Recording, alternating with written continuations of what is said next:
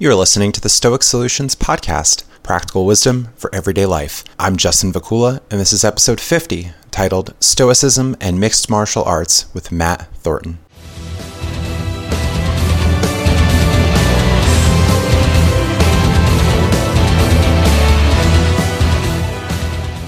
Visit my new website at stoicsolutionspodcast.com, where you can connect with me on social media and listen to past episodes on various platforms. Support my work by becoming a donor through Patreon or PayPal to access special rewards, including the ability to have upcoming guests answer your questions, request custom podcast episodes, have group conversations with me and podcast listeners, and one-on-one discussions. Join my new Discord chat server, linked in show notes, for interactive discussion with me and people interested in Stoicism. Share, comment, like, subscribe, and leave reviews to help support my efforts and keep this project going. Email me with your thoughts, justinvakula@gmail.com. In today's episode, I have a conversation with Matt Thornton about parallels between Stoic philosophy and mixed martial arts, particularly Brazilian Jiu-Jitsu. Even though you might not practice martial arts, this conversation has lots to offer. We talk about mental toughness, discipline, goal setting, personal development, handling adversity, challenging yourself, open-mindedness, ego, and much more. Matt Thornton was one of the early group of Americans to become involved with the art of Brazilian Jiu-Jitsu, having been introduced to it in 1991. He is also the first person from the state of Oregon to receive a black belt in the art. Matt has worked with some of the best MMA fighters, grapplers, and combat athletes in the world, including UFC Hall of Famers Randy Couture, Dan Henderson, and Forrest Griffin. He has also produced Oregon's first, and so far only, Mundial's world champion. New York Times bestselling author Sam Harris said, "Matt Thornton is one of the clearest martial arts instructors I have come across. As of this writing, Matt has awarded 13 Brazilian Jiu-Jitsu black belts, and his very own Straight Blast Gym has produced multiple UFC fighters, including the biggest UFC champion in history, Conor McGregor. Multiple Brazilian Jiu-Jitsu world champions, including black belt medalists, and currently stands as the world's leading organization for functional martial arts, combat sports, and self-defense.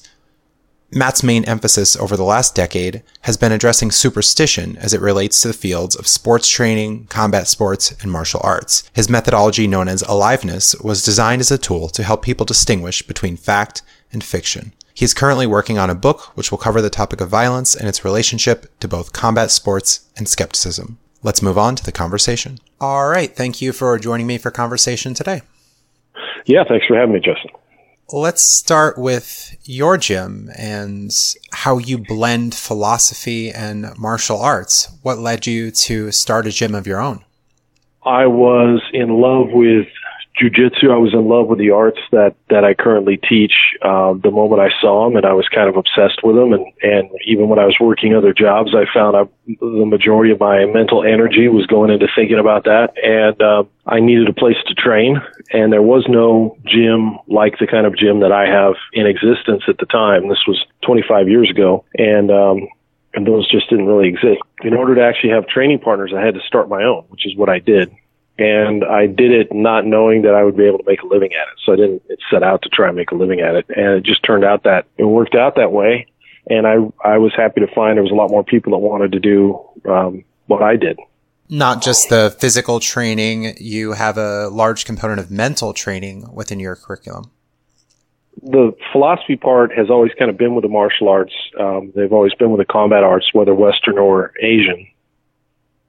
And what we do in and of itself forces people to kind of come to grips with mental aspects of training. So a big part of what we do in jiu-jitsu is learning to become comfortable in uncomfortable situations. And if you can't learn to become comfortable in uncomfortable situations, you're honestly not going to be able to even do the sport. And people who really can't come to grips with that wind up having to quit. And so what we try and do is walk people through a process of learning how to do that in a very physical way. That, of course, manifests itself mentally as well. And then along the way, the philosophy kind of comes into being.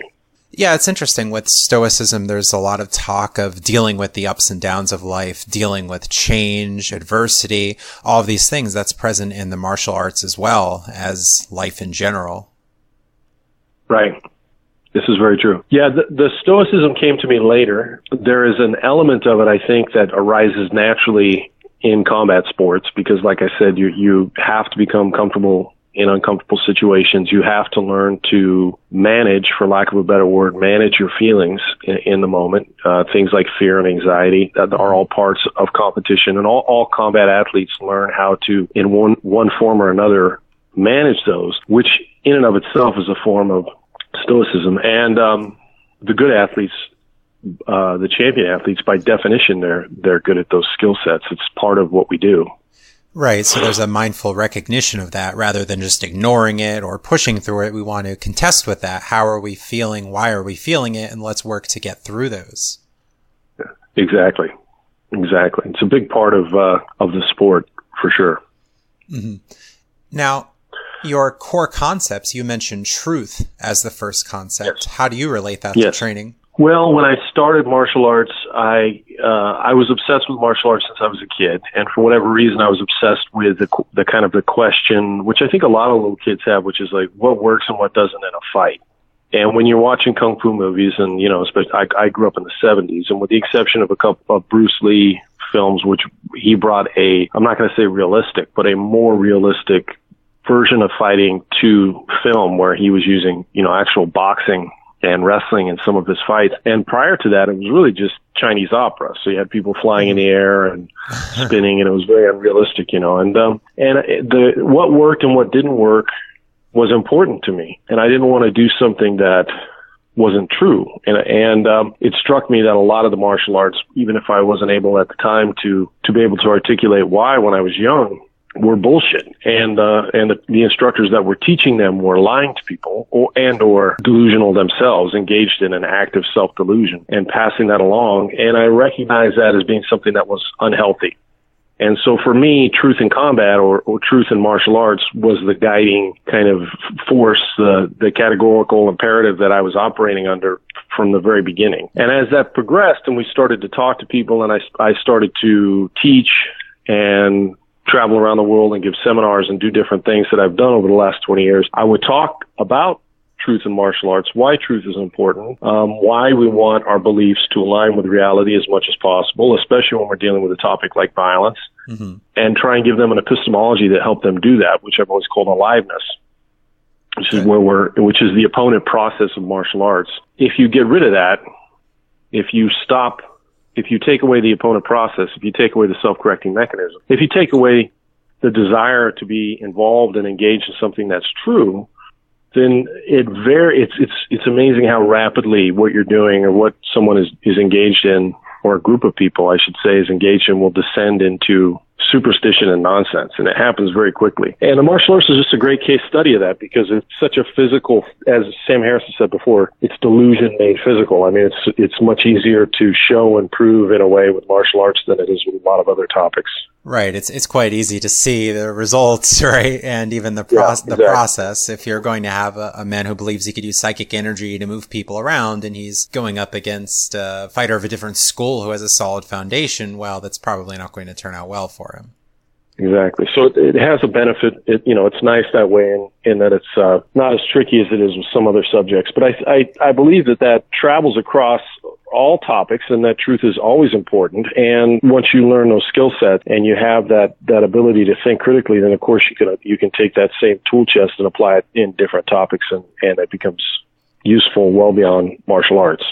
Right. So it's starting with a solid foundation and something that's been tested, something that works for others, right? Yeah. Repeatability is important. Efficiency is important. The way we approach the martial arts and what we do is, I'm not going to tell people that this is something that's going to work because it's something that one or two or three people have done, or that only I can do, or only a fighter born with certain genetic gifts can pull off. But I mean, things that we do in every day, the fundamentals of the delivery systems that we use in martial arts in SBG and in my gym are repeated experiments that have been done by thousands of people, around the world. So it's very empirical, and that's part of why I love it. Right. That's interesting. I think it parallels well with Stoicism, as the Stoics will look for a solid foundation from which to live and start with certain core values and virtues and ask, what does the good life look like? So perhaps in your area, you're going to wonder, what does a good fighting style look like? What kind of mindset do I want to have? You're not just going into it willy-nilly. You're going in with a solid plan, a strategy, a foundation. Right. Very true. Good. And you're also asking questions throughout the process too, right? If someone sees a flaw with a certain technique or perhaps something they can bring to the table to improve, then we can go ahead and test that and adapt based on some new information that we get.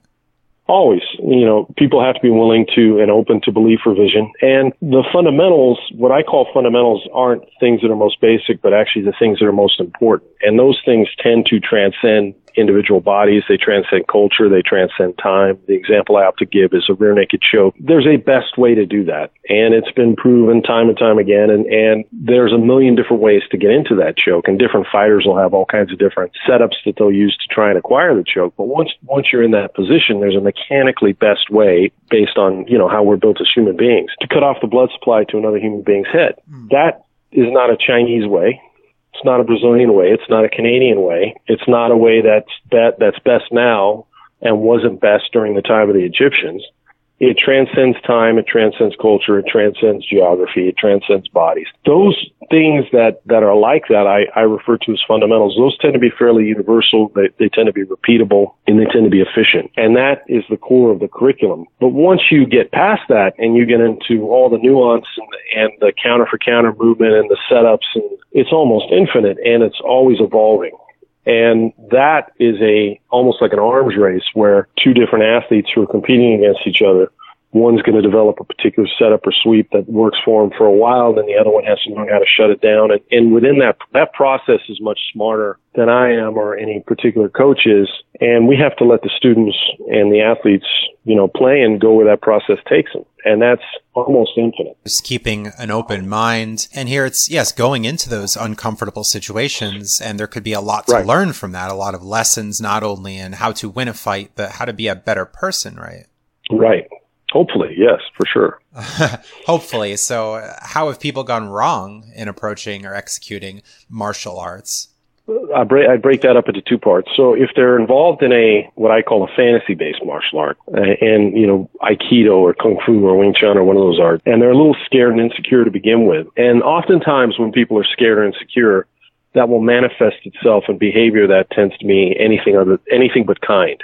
Right. And you can see sometimes when people are jerks, oftentimes they're just scared or insecure, especially males. And then they get involved in a fantasy-based martial art where they're told that they're learning these things. They're told that they're acquiring this persona or this perception of being someone that can defend themselves or fight against somebody that's bigger and stronger, but it's all based in delusion. And whether they even realize it or not, they wind up defending a position that's not grounded in something true. And a lot of times what happens with those guys is they go from being scared and insecure and kind of jerks to being even bigger jerks. The reverse of that process is if you take those same young men, same kids, and you put them in a functional martial art, it could be wrestling, it could be judo, it could be a boxing gym, it could be Brazilian jiu-jitsu, it could be any of the arts, the delivery systems that we teach. It's such a humbling process because failure is a necessary part of the process. Being uncomfortable is a necessary part of the process. Getting tapped out or hit in the head over and over and over again is a necessary part of the process. There's nobody that becomes good at boxing that doesn't get beat up in the beginning. There's nobody that becomes good at wrestling that doesn't get taken down over and over and over and over again. So within that process, they start to develop real confidence, meaning confidence in a skill set that's actually provable, measurable skill set. And from that often and certainly can lend itself to a demeanor that's kinder and being able to walk through the world and have the ability to be gentler and kinder with people. And it often does. Having said all that, there's still people in my sport that are jerks, right? There's just people that are kind of dicks and then they become jerks who can fight well. I think it would surprise people if they showed up at a jiu-jitsu tournament or they were backstage at your typical MMA show. My experience has been that the vast majority of fighters and the vast majority of wrestlers and the vast majority of combat athletes in general tend to be pretty nice guys, especially if you're comparing them to just a general group of random males that are out in the street or fans. Sometimes the fans aren't so nice, but the actual athletes tend to be fairly nice people, and the ones that compete the most often tend to be the nicest because they've, by definition, been humbled, right? Mm-hmm. It's not a guarantee. It's not a guarantee of becoming a better human being. I do think at some point people have to have a certain level of maturity and they have to want to be a better human being to engage or even think about how they're treating other people, but it certainly helps, and I definitely think it can be used as a path towards becoming a better human being. Right. So if they can cultivate that motivation, perhaps set a goal, work toward it, there can be a lot of personal growth in that. Right. Absolutely. Right. And with the humility comes a recognition that, well, we don't have all the answers. There's still more to learn. There are other people who have looked into these ideas a lot more than I have, and maybe I can learn from them. And there's a sense of community there, right? Right. And recognition that there's always lots of people who are better than you and lots of people who aren't as good as you. And on any given day, you can lose. All those things tend to humble people. Can you talk a little bit about goal setting and self-control that people have with martial arts? Sure. The objectives for martial arts and what we do in functional martial arts tend to be related to, how you're performing with your opponents. So everything involves resisting opponents, whether we're drilling, even though that resistance is adaptive and it may go up and down depending on the circumstances, it might even be very light. There's always a level of resistance because once you take that out, then there's no timing. With absent aliveness, there's no timing, and absent timing, you're not really gaining any real functional skill. You tend to be wasting your time. So we're always drilling with a certain level of resistance. And then when you go actual sparring, which is not drilling, but you're actually engaged in combat with other people who also know what they're doing, you're going to find weaknesses, you're going to find strengths, you're going to find holes. You're always, if you're going up against somebody that's worthy, you're going to find holes in your game, and those become your objective. And that's what if you're smart, that's what you go back and work on, and you correct your mistakes. And the people who tend to get good quickest are people who don't repeat their errors. And the people who don't get, as obvious as this sounds, the people who don't get good or tend to stay at a level for a long time are people that continue to repeat their errors. Sometimes that's intelligence, but it's usually not intelligence, especially because there's coaches around who have a lot of experience. And if you're not figuring it out yourself, what you're doing wrong, they'll give you the information. So the vast majority of the time when people aren't correcting those mistakes, it's ego, right? They're very strong physically, and then maybe sometimes they can get away with doing something that when they go up against a better fighter actually costs them the match because it's a technically inferior way to, it leaves you open. But they're so committed to beating that guy at that time, they're more committed to that than they are allowing themselves to be in a vulnerable position or allowing themselves to lose so that they can figure out where their holes are, that they kind of stalemate. And they'll be tough. They never get up into the upper levels where they could compete against a really good athlete. And 90% of the time that tends to ego. And it's usually men. And I've found universally that teaching this art to women who are competitive and enjoy the art, if they really love what I do, they always learn faster than the men do. And I think part of that is just they tend to have less of those ego-driven issues. Right. So self-confidence can be a great thing, but it can be a vice if it's too much, right? In that ego, if we're thinking, yes, I have everything figured out. I'm not going to listen to what this person has to say. I'm just going to make it work. That could be a big mental block, as you say. Right. So if we talk if somebody's very arrogant, let's talk about like a very strong and athletic young man comes into my gym, but he doesn't know anything. He doesn't know any jiu-jitsu. He's not wrestled. He doesn't know any jiu-jitsu, but he's very strong. He's very athletic. And then he sees one of my female athletes that's actually a combat athlete. I have world champions at my gym, like Amanda Lowen, who's a world champion black belt competitor at my gym. But if you just look at her, you wouldn't know. Her ears aren't messed up or anything, she just looks like a athletic young woman, and she's going to submit him. She's going to make him tap 14 times in the course of 10 minutes. Most of those guys will leave, right? So if they can't get past that, then they're never going to get good at jiu-jitsu. Like their ego will always be, they'll never be able to fight like she can fight because they can't get past that. Now, if they can get past that and they can stay and they start to learn a little more and a little more, they'll find that they can last maybe a little bit longer with her or some of the other men if they go really hard and they hang on really tight, or they can allow themselves to feel what it feels like when they're getting put in bad positions and then try and compensate, overcome those bad positions with better technique as opposed to being more explosive or hanging on a little bit longer. And so if their goal is to try and last for 8 minutes by just hanging on real tight as opposed to let me figure out what I'm doing technically incorrectly and then fix that, even though that might cause me to lose in 5 minutes instead of 8, then they're going to get better faster. And some of them can't do that. And so then they'll get tough and they'll get to a certain level, but they'll never get past that level. And to get up to the upper levels of the sport of what I do, you have to be willing to say, when an athlete gets in on my back or whatever it is, that's a weakness for me. and they'll submit me. So you know what I'm going to do? I'm going to have put a bunch of people on my back. And if I hang on real tight or I just explode or roll around, sometimes I escape. So I'll just keep doing that. Well, that's not going to get you any better. Or let me, talk to my coach or think about it. And because jiu-jitsu is, in retrospect, always common sense. Figure out a technical solution for this.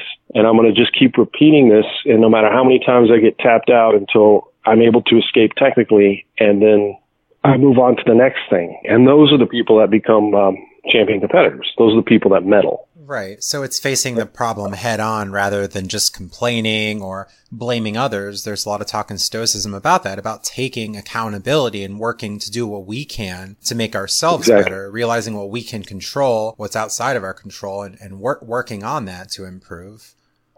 Exactly. Look things in the face and see them as they really are, as Marcus Aurelius would. And that's a necessary component for what we do. Right. And even recognizing that weakness is very beneficial, as some fighters perhaps won't. Why am I losing? Why am I having a difficult time here? So there should be a sense of gratitude, I think, in understanding the areas we can improve on. Absolutely. Yeah. Losing is part of the process. Anybody that doesn't come to grips with that and realize not only is it part of the process, it's a necessary component. So if they're in a position where they're never losing, then they're just not challenging themselves enough to grow. Mm-hmm. So they have to come to grips with that reality. Yes. What good would it be if you were to just have no challenge day to day and not be able to improve, right? Right.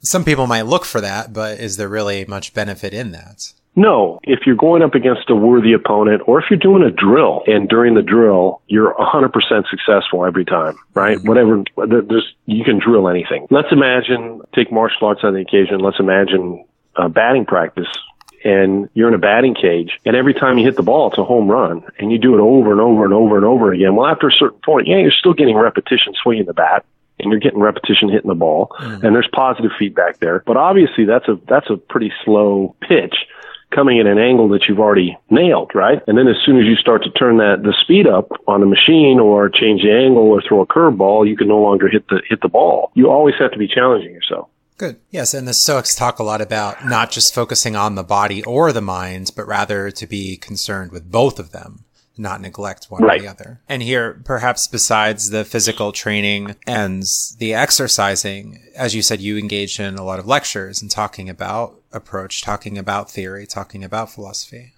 Yes, that's a big part of what I do. A lot of that is talking about the actual epistemology of aliveness and explaining that, especially years ago when that was less common than it is now. And then these days, I'll often talk about the difference between training smart and training hard, being intelligent, not doing things that are going to cause people to get traumatic brain injury, which is something that we're very concerned about in our sport these days, and which is I want the athletes to be healthy when they're 50 and 60. I want them not to be cognitively healthy and physically healthy. And so training for longevity and understanding that the great value that can come with doing what we do, if you are smart enough to think about what you're doing and how you're approaching things and how you can better yourself, as opposed to just coming to the gym and having somebody tell you what to do and you just do it. So a little introspection goes a long way in anything, but especially true in what we do. Good. How do you think the virtue of courage might manifest in mixed martial arts? Well, anytime you're frightened to death and you do something anyway, then you're being brave.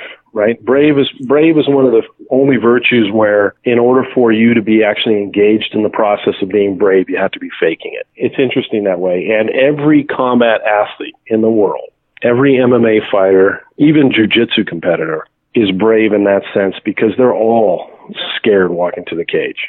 They're all scared. The world champions are scared, and some more than others. So for some people, before they take a fight, they might not sleep for 3 or 4 days. Their build up to the event is always worse for them usually than the event itself. I mean, once the door shuts or the match starts and you touch hands or whatever, then you're going to be reacting and your body's going to take over and you do what we do.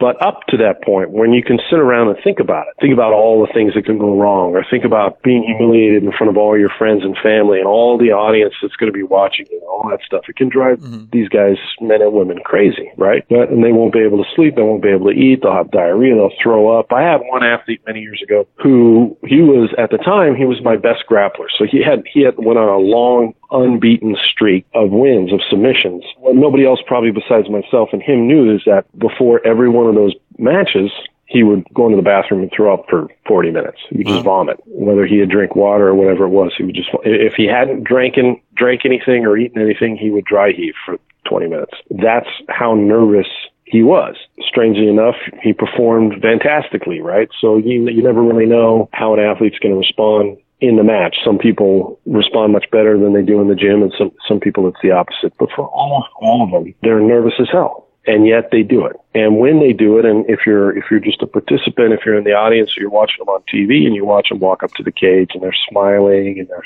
slapping people's hands and it's all an act. It's a complete case of acting. And even during the fight or during the match, if they're tired or hurt, it's their job to make sure that the other opponent doesn't see that. You don't want to show your weakness to them. And so it all becomes a big act. And by definition, that's bravery.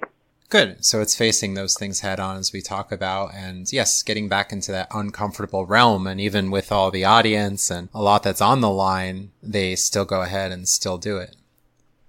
Right. If they didn't have to act, if they didn't have to pretend like they weren't frightened to death or nervous as hell, wouldn't be brave. Now, what about bravery being a vice? In some cases, people can be foolhardy and maybe take on too much of a challenge and maybe put themselves at tremendous personal risk. Yeah, that's a bit different, and I wouldn't necessarily label that as brave. In that case, you're dealing with somebody that's mentally ill, maybe, perhaps, or just stupid. Anybody that is of reasonable intelligence and not, in the moment at least, suffering some form of mental illness or drugs or anything like that, they're going to have a sense of personal safety and a sense of fear and a fight or flight response that normally comes along with your body and your person being threatened physically. Someone who doesn't have that, I think, is dealing in a situation where I wouldn't label that necessarily as brave either, because they're not making a conscious choice to overcome a fear. For whatever reason related to their brain chemistry, they're not feeling fear at that moment, right? And that also,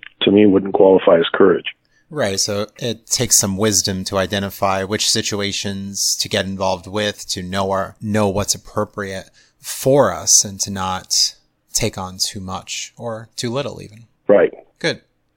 If Stoics could take one message from your training philosophy, what do you think it would be? Wow. One message. Or maybe a few. I think that the core message, a more universal message that everybody that does what I do has to come to grips with fairly early on in their journey, and that is very Stoic, is learning to be comfortable in uncomfortable situations, and all that entails being able to control your mind, being able to continue on with your body. That's just a necessary component for what we do, because every day when you're in practice, it's fun. I don't mean to make it sound like it's not fun. I do what I do because it's fun.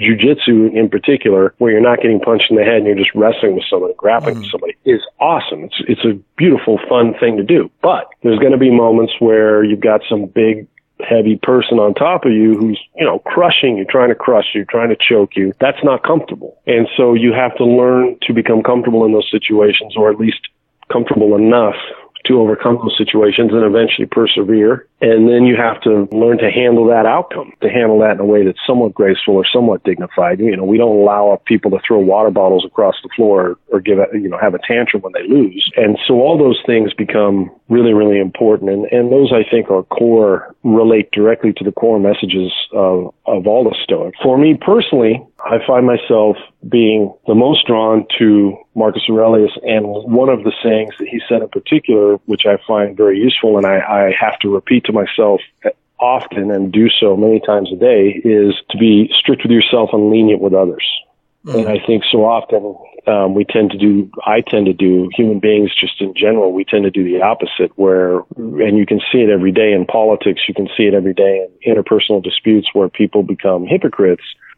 And we get into this position where we're pointing fingers at everybody else and forgetting about what we ourselves are doing, which of course is the exact opposite of what he was advocating for. And the more I remember to follow his advice on that, the better my life tends to turn out to be, and the better a human being I am, and the better outcomes I seem to be involved in. So that's been very helpful for me. Good. Yeah. Setting high standards for yourself, making progress, facing challenges. These are some good things, rather than, yes, as he also says, we're not made to just be under the covers and sleep all throughout the day, right? Rise to the occasion, right. Take on something which we can show our character, show our virtue, and test ourselves. Do the work of a human being. Yes. Right. Very true. You note that martial arts can be inclusive. You welcome women, children, law enforcement officials, and many demographics to join your gym. Can you talk about this? Right. Yeah, I think that part of what makes community like we have at my gym and SBGs in general so awesome is the fact that it is truly a pure meritocracy, and no one cares if you're a Democrat or you're a Republican or you're a police officer or a stockbroker, a construction worker, or a neurosurgeon, male or female. Everybody's on the mat. Everybody's wearing the same kind of uniform or workout gear. Rotate partners, and you touch hands with somebody and you're rolling with them. And it's kind of a beautiful thing that way. And you wind up socializing and hanging out with and talking to people that you, for many people, otherwise never run into, if they're only meeting people at their job and occasional social situations. So jiu-jitsu and martial arts is an interesting thing that way, and that it really does become an inclusive community. On any given day, if you were to show up at one of my classes, you'll find people in their 60s and a lot of people in their early 20s, men, women, and every occupation from doctor to student to construction worker. And they're all on the same mat, and they're all equal in the sense of they're all engaged in the same activity, and all that matters at that moment is the being present and doing that activity. And the rest of it doesn't make any difference, and you'd never be able to tell. Good. And I think that is good for people, and the more especially recently, and by recently I mean the last several decades, and with the advent of social media, as human beings, there is less and less of that, where we tend to just spend time around people who believe what we believe and who come from the same educational background or lack of educational background that we had, and who tend to do the same occupations that we do. And it's very easy for people to get sorted in the various different bubbles. And I'm not necessarily sure that's such a good thing. Good. So it brings people together, and we have that engagement with people from all different walks of life. And within Stoicism, there's a call for a cosmopolitan attitude of being a citizen of the world, of engaging with others and being part of the human race, humanity, rather than just, yes, as you say, putting ourselves in our own circles. We see a lot of, yes, polarization on social media, in person, right? A lot of conversations can go to quite a toxic extent. A lot of name calling and ill will, inferring of nasty motives when it's not necessarily the case. Right. There's a shared goal, right? You're all working toward the same thing, the self-improvement, the learning. You're participating in a shared interest. Exactly. And I think it's enjoyable for people just to get away from all that and to walk into an environment that's the exact opposite of that. It's part of why what we do is attract so many people, I think. And perhaps you've made some good friends along the way as well. Yeah. All my great friends. I have people that have been with me for 2 decades that have been part of this art and have come to me this way. It's just it is my life. So yeah, it's been beautiful that way. Right. Within Stoicism, there are a lot of calls to be very careful about who we choose as friends, to examine their character very carefully before we let them inside of our circles. And here you're having quite intimate contact with others. So the physical proximity, the trust you have in others, and yes, the shared goals, the shared concerns. So I could see that could be a good building ground for friendships. Absolutely. Yeah. Yeah, and perhaps also a cure, at least temporarily, for loneliness, as I see that's a common concern with people, not really feeling that they fit into a certain community or just not being content with their own time. Yeah, loneliness, even physical contact.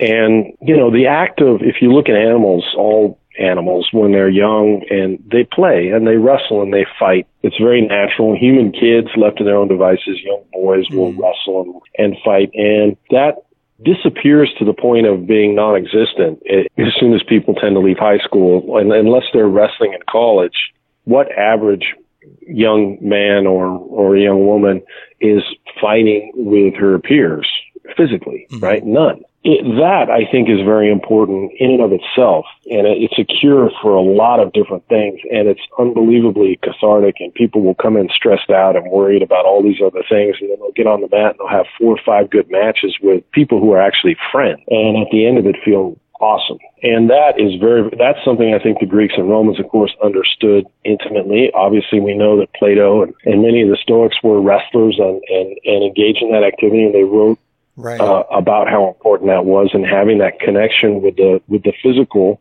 along with the intellectual. And I think that's something that's been to a large degree lost. And we help bring that back into people's lives in a way that otherwise would not exist. And I'm not saying we're the only thing that can do that. People can join rugby leagues or other things, but there's something unique in what we do too, because what we do is connected to that idea of hand-to-hand combat, and that plays such an integral part in our evolutionary biology, our existence from the very beginning, that it just taps so many different outlets that are so important for people. Good. So people find a good deal of meaning and personal fulfillment as well. Yeah. And they leave class feeling good. So a balance of learning, a balance of leisure, and engagement with others. Engagement with others, healthy competitiveness, physicality, intellectually stimulating, challenging. I could go on. Many, many benefits. Good. All right. One of the reasons I like doing some of these podcasts is to reach an audience that I wouldn't otherwise reach. So for those who are listening to me now that might listen to your podcast and be interested in Stoicism, but not have engaged in the kind of functional martial arts that I'm talking about, I would just encourage as many people as possible to, especially Brazilian Jiu-Jitsu. And I want to just draw a distinction. I'm not talking about Japanese Jiu-Jitsu, which unfortunately is very much a fantasy-based martial art, but Brazilian Jiu-Jitsu, as was originally brought to the United States by the Gracie family. Those schools exist all across the United States now. When I started 25 years ago, I was the first and only school in Portland, but now there's 30, who knows, and they're all over. And so wherever someone is listening to me right now, there is probably one of those schools, and I would just urge everyone to go down to that school, meet the instructor, see if they feel comfortable. If they feel comfortable with the instructor and they feel comfortable with the environment, it feels good, try it. Just give it a try for 2 or 3 days, and I think that it will be something that will bring it will enrich their life in many, many different ways. I think there are a lot of misconceptions about happiness in today's society, that people will often focus on pleasure and what feels good. But here, through the martial arts, people have a different kind of happiness, a contentment, a level of satisfaction that they have, that they could feel good, as you said, coming out of it. Can you talk more about that? When I think about happiness, and I draw from my own personal experience, I'm 49 years old. This time in my life, I've had many times where I've experienced happiness and the opposite. And I think most people will find what I'm saying to be true, in that if you search it out as a goal in and of itself, then it's going to be hard to find and perhaps counterproductive when people start to go down the route of just being a hedonist. It always tends to backfire. But when it comes as a result of hard work, and it comes as a result of kindness, and it comes as a result of legitimately helping other people, in those moments where you're thinking about other people and you're not thinking about yourself, in those moments when you have actually earned something through hard labor and effort, then happiness comes as a result, as opposed to being a goal. That, I think, is something very important for people to remember. And the opposite, of course, is also true if you think about the moments, and this is certainly true for myself, but for anybody, yourself or anybody listening, if you think about the moments where you're the most miserable or have been the most miserable, and I'm with the exception of the inevitable sorrows that come with life, like sickness or the death of someone that you love, not those types of things, but the kind of misery that maybe be avoidable if you had a different mindset. That type of misery, if you think about that type of misery, it is always in a moment where people are intensely engaged in thoughts about themselves. Mm-hmm. So the less you think about yourself in terms of, this especially as a victim, I wish this hadn't happened to me. How could this person do that to me? I can't believe this person said that about me. Then the more miserable you become. And when you're instead actively engaged in a pursuit to benefit yourself and especially other people, because there is really a lot of, I think for normative human beings, there's a great deal of pleasure to be found in helping other human beings. And when you're actively engaged in the pursuit of trying to help other people, and it's hard work and it's not easy, I think you'll find you're at your happiest. I certainly do. And then happiness comes not as a goal, but as a byproduct, as a symptom of the fact that you're living life well. Good. So it's looking toward the future, looking in the present, and not being so focused on the past or really dwelling on that, as we could recognize the past and what has happened to us, but we can forge new paths ahead, find some meaning, and prevail after some disaster that we've experienced in our lives. Everyone deals with suffering, right? But the question is, how are we going to respond to it? Yeah. Exactly. And I think the best way to respond to it is by minimizing the downtime. So my friend Paul Sharp talks about this a lot, but everybody trips up. We all trip up. But the real art is how fast you get up. And that's the job of a good coach, is to try and minimize that amount of time. In most cases, not all cases, there's exceptions, but in the vast majority of cases, if you're trying to help someone minimize the amount of downtime, the best way to do it is being with positivity and giving them some sense of hope, because usually that positive voice, the voice of hope, is the one that they're not listening to at that moment. And so that's the one they need to hear from you or from other people. That's what'll help pick them up. And then the next time you try and make that downtime a little bit shorter. I don't think anybody should go through life thinking it won't happen. Of course it's going to happen, but we're going to minimize that downtime. So last time, they stayed in bed for 3 days. This time we're going to get up after a day. This time we're going to get up after an hour. And that downtime becomes shorter and shorter. That's not down becomes more and more productive. And lo and behold, people start to find themselves being happy. Good. So that's good to recognize some little steps toward improvement, that it's not going to be a huge improvement to begin with in most cases, right? It's going to be a gradual thing. Right. It's going to take some time. Take time and work, but they can do it. And right. I think that element of hope is very important for people. Right. To give ourselves some credit, to not be too hard on ourselves, to set some reasonable expectations, common themes within the Stoic texts.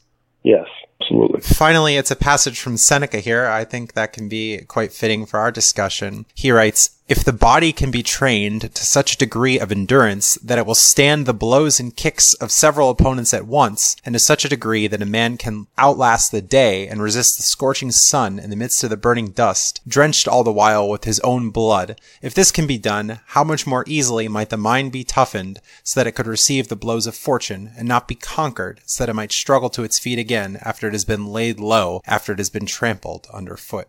Beautiful. Beautiful quote. Right. So here it's a mix of the actual physical pain that one might endure within training and being able to, yes, rise above it. And this can be a training that if we can excel in martial arts, if we can excel in one area of our life that might be quite difficult, well, perhaps we can have that hope, as you mentioned, that we can apply that to other areas in life as well. Absolutely. All right. Can you tell listeners more information about you, where they can find you online, if you'd like to share any websites, social media, and talk about upcoming work? Personal website is mattthornton.org, so mattthornton.org, and they'll find all my essays and links to media and podcast things. I'll put yours up and this one up in there when it gets posted. You'll be able to and all, as well as all my events. Then click on events, so see all the events and the seminars I do around the world this year are posted in advance. And if they're more interested in the martial arts aspect of what we do, then I would encourage them to check out straightblastgym.com, and that has all of our locations around the world, of which there's more than 60 now in most of the continents and different countries. And hopefully we'll have a location near them. But if not, like I said, try out any Brazilian Jiu-Jitsu school, see if you feel comfortable. That's very important. And if you do, give it a shot. I think people will find it fits hand in hand with Stoicism. Good. And social media, email, where people can find you there? Yeah, if they go to mattthornton.org, they can reach all my social media, my Twitter, and my personal email is listed on there. And if they, I'm definitely happy to hear from them, and I'll make sure I write them back. All right. Very good. Thank you for your time today. Yeah, thanks very much. Visit my website at stoicsolutionspodcast.com, where you can connect with me on social media and listen to past episodes on various platforms. Support my work by becoming a donor through Patreon or PayPal to access special rewards, including the ability to have upcoming guests answer your questions, request custom podcast episodes, have group conversations with me and podcast listeners, and one-on-one discussions. Join my new Discord chat server, linked in show notes, for interactive discussion with me and people interested in Stoicism.